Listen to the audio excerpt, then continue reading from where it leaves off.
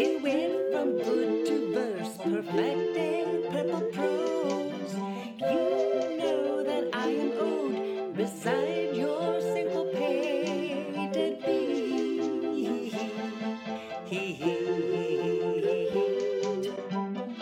Cubole Raza, welcome to episode 9 of the Chicano Mundo podcast. I am your host, Siggy Jimenez. Thank you for listening to the podcast. If you have not subscribed, please subscribe. I am streaming on all podcast platforms. I'm on Instagram and Twitter at Chicano Mundo, all one word. I want to give a big shout out to Rob Gusano Vasquez.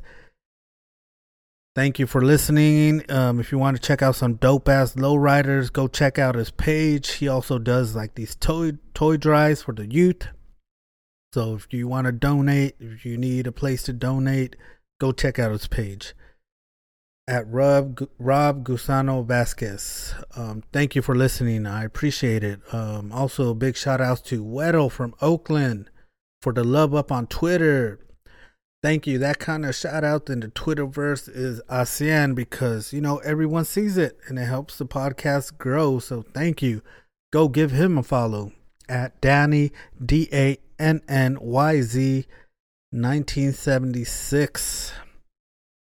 So let's hop into today's episode. We are going to look at this horrible story that is developing out of Georgia. It came out this week.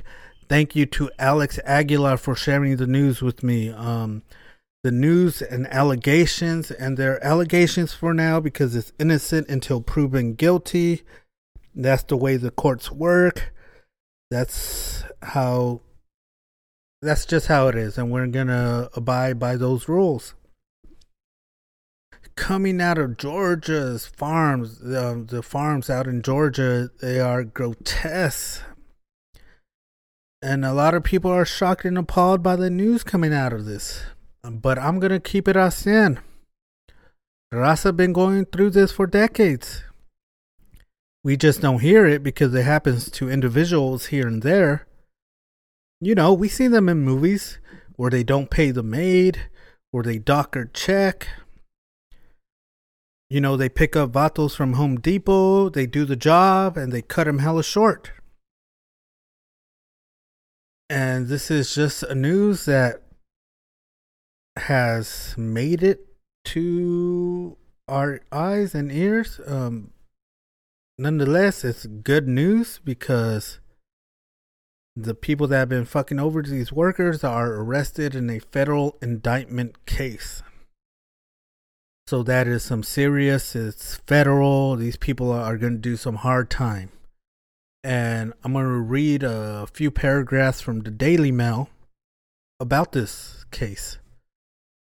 So the Daily Mail released an article on December 6, 2021 by Melissa Keenan and Ross Betson. I apologize for botching the name, but they published it. So the intro is U.S. slavery 2021 human trafficking ring trapped hundreds of migrant workers picking onions for 20 cents per bucket in South Georgia as part of a year-long $200 million operation that saw 2 die and another repeatedly raped. And the paragraph goes on to say, a modern-day slavery ring has been busted in Georgia where workers were raped, kidnapped, and imprisoned in squad camps. According to prosecutors, the crooks ranked in more than $200 million by luring over 100 desperate migrant workers from Mexico and Central America to the U.S. A federal indictment says at least 2 people died from the brutal conditions that saw workers forced to handpick onions at gunpoint for just 20 cents per bucket in sweltering heat, and another was repeatedly kidnapped and raped. They were kept in squad camps surrounded by electric fence or cramped in living quarters, including dirty trailers with raw sewage leaks. 24 of the members of the alleged gang have now been indicted on mail fraud, forced labor, money laundering, and witness tampering charges following a 3-year multi-agency federal probe known as Operation Blooming Onions. Whew, that is some fucking heavy ass shit. The 2 farm owners that were arrested in this indictment were Charles King and Stanley McGauley. Charles King owned a farm called Kingsbury Farm, and Stanley McGauley owned a farm called Hilltop Packing Company. The rest that were arrested in this federal indictment, 22 of the 24 were Raza. They all have Latino last names. Some were even from Mexico. And this is gut-wrenching news. We got Raza fucking over Raza. And you know what? I'm not even going to call them Raza. Hell no. No. Fuck that. You know, Raza are supposed to help each other, not take advantage of each other. This case is called USA versus Patricio. And Patricio is one of the defendants. Full name Maria Leticia Patricio of Nicholas, Georgia. She is 70 years old and she is charged with conspiracy to commit mail fraud, 2 counts of mail fraud, conspiracy to engage in forced labor, and conspiracy to commit money laundering. And I don't know how the law and the cases work, but if they name you, if you're in the name of in the header of the case, and you have 24 other people in it, and you're the top one, I am guessing that makes you the leader of this whole operation. If found guilty, each person indicted can face up to life in prison. And I got my opinions on prison, but you know, like this angers me so much. This, like, why the fuck are you like fucking over these people? I mean, you guys made off with $200 million in profit. They made up with $200 million in profit, you know, fucking over these workers. $200 million while the workers made 20 cents per basket of onions picked. This is so fucked. Like, I'm in a loss for words. And I don't know what the standard is or how it works when they pay farm workers. No, I went back to this article from 2011, ironically from Georgia. They were interviewing a farm owner, and he was saying that workers picking onions can get paid up to 38 cents per basket, and they can make up to $9 an hour. And this is 2011, $9 an hour in rural Georgia. I don't know if that's good or not. But if you're making $9 an hour for 38 cents per baskets, that's probably about 23 to 24 baskets an hour. And if you do that for 8 hours, you're making about $72 a day.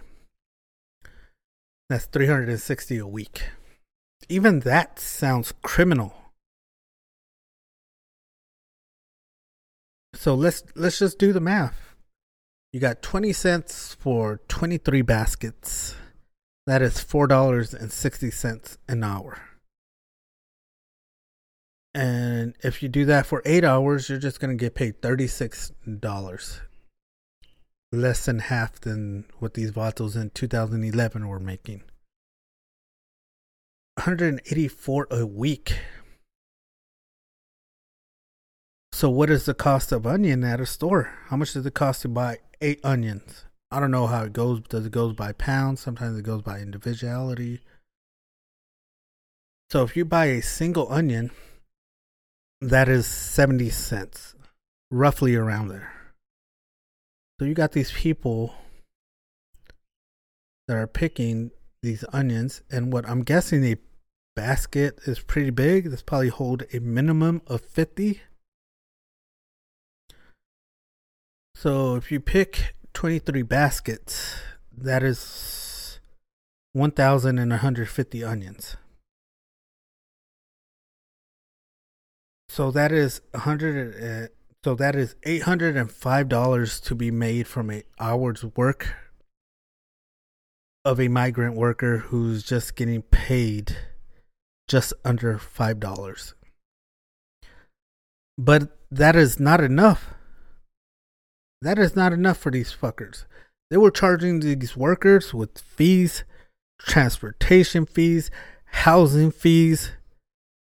Fuck, you read the article? They had them in electric fences. And on top of that, they were raped and forced to work with at gunpoint. This is sickening. Like, I'm tearing up right now. This is what greed does to you. Like, it turns you into monsters. Or does it expose the monster in you? And then I beg to ask, how did it get to this place?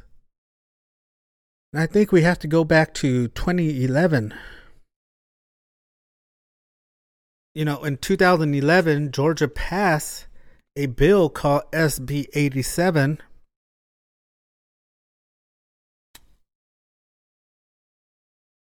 A bill that made it hard for migrant workers to work. It was one of the strictest immigration laws in the country. It basically made it hard for workers to use fake visa, and they imposed a e-verification, and also allowed law enforcement to check for status. Like, this is like South Africa apartheid. It's ridiculous. This law is fucking bullshit. I remember it because I remember seeing like the news saying a lot of immigrants flee Georgia because of SB 87 laws. And not long after, the farm owners were complaining that they had a shortage of workers now. So they started to get immigrations from other countries, Mexico, Central America, under this H-2A visa. And basically, it's a visa sponsored by the business, allowing the migrant worker to only come work for them. And there's a few different types of visa. But this H-2A visa, I think, only applies to farm workers if you're going to work out in the fields. So you're dealing with stringent laws. You're dealing with the shortage of people. These farm owners are losing profit. Their crops is going to waste. They're going to get desperate. And I'm not here to give them a pass. Whatever they did, fuck them. You know, they fucked up. But you get these farm owners that are desperate. Then you have a group of people from Mexico and Central America who needs to work because there's no jobs down there. And then you have a recruiter, like these agencies come down promising them jobs in America. It just creates a market for shit like this. Because when there's chaos, there's an opportunity. An opportunity to do some crazy shit. A group of people saw the opportunity and they went for it. They exploited hundreds of people. They even took away their visas and passports like this is some country in the Middle East taking passports away from Indian workers. Having them do jobs, other different types of jobs, and training humans among other farm workers like a slave trade in Liberia that's going on right now. You don't hear about this shit. This shit's not supposed to happen over here. We hear about this shit from the other side of the world, which is sad and is also fucked up. But to happen here in America, after they abolished slavery, when the South has this stark, twisted history of this shit. And these people go ahead and went for it because they saw the profit margins. And greedy people don't stop while they're ahead. They're going to double down. And of course, they got caught up in a multi-year long investigation. And Mahina was telling me yesterday, she was like, why did they take a year? Why did it take so long for them to arrest them? They should have done it right away. And you know how this country is. It's hard to prosecute people. It is hard to get them caught up on something. You need years. You need piles and piles of evidence to arrest these people. So I understand why it takes so long to arrest people, and given COVID and the pandemic kind of push things back a little bit. So where is the outrage in this? You're not going to see this all over your feeds. I have not seen this trend on Twitter. I could look up on Twitter at this moment and I will not see it trending. Go to Twitter, go to search, go to trending. You got Cash App Friday, you got Xbox Garfield sweepstakes, Olivia Rodrigo, YI Cheeseman Chime, whatever, Tony Hawk, Humans Rights Day is trending. Let me go to news.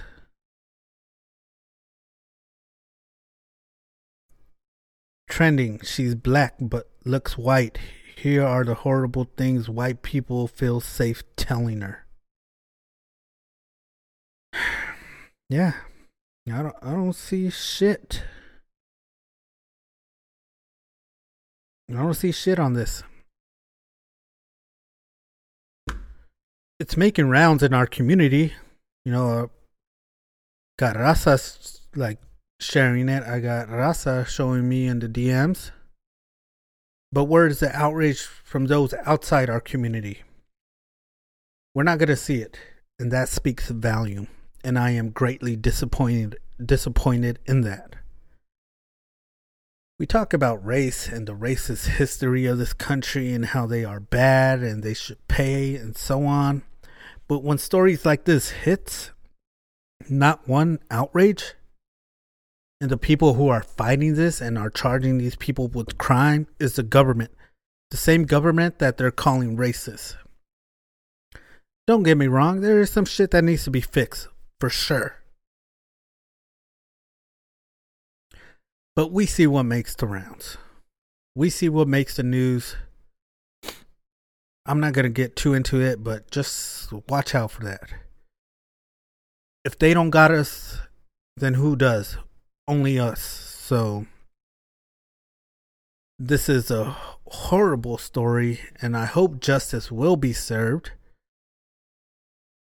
I hope the migrant workers that dealt with this get some kind of reparations. But this is still news, like fresh off the fucking, oven, fresh off the stove. So let's see how this develops. That's all I have for this week. Chicano Mundo podcast streaming on all podcast streaming services. Come find me on Twitter. Come find me on IG. Send me a message. Until next time, a rato.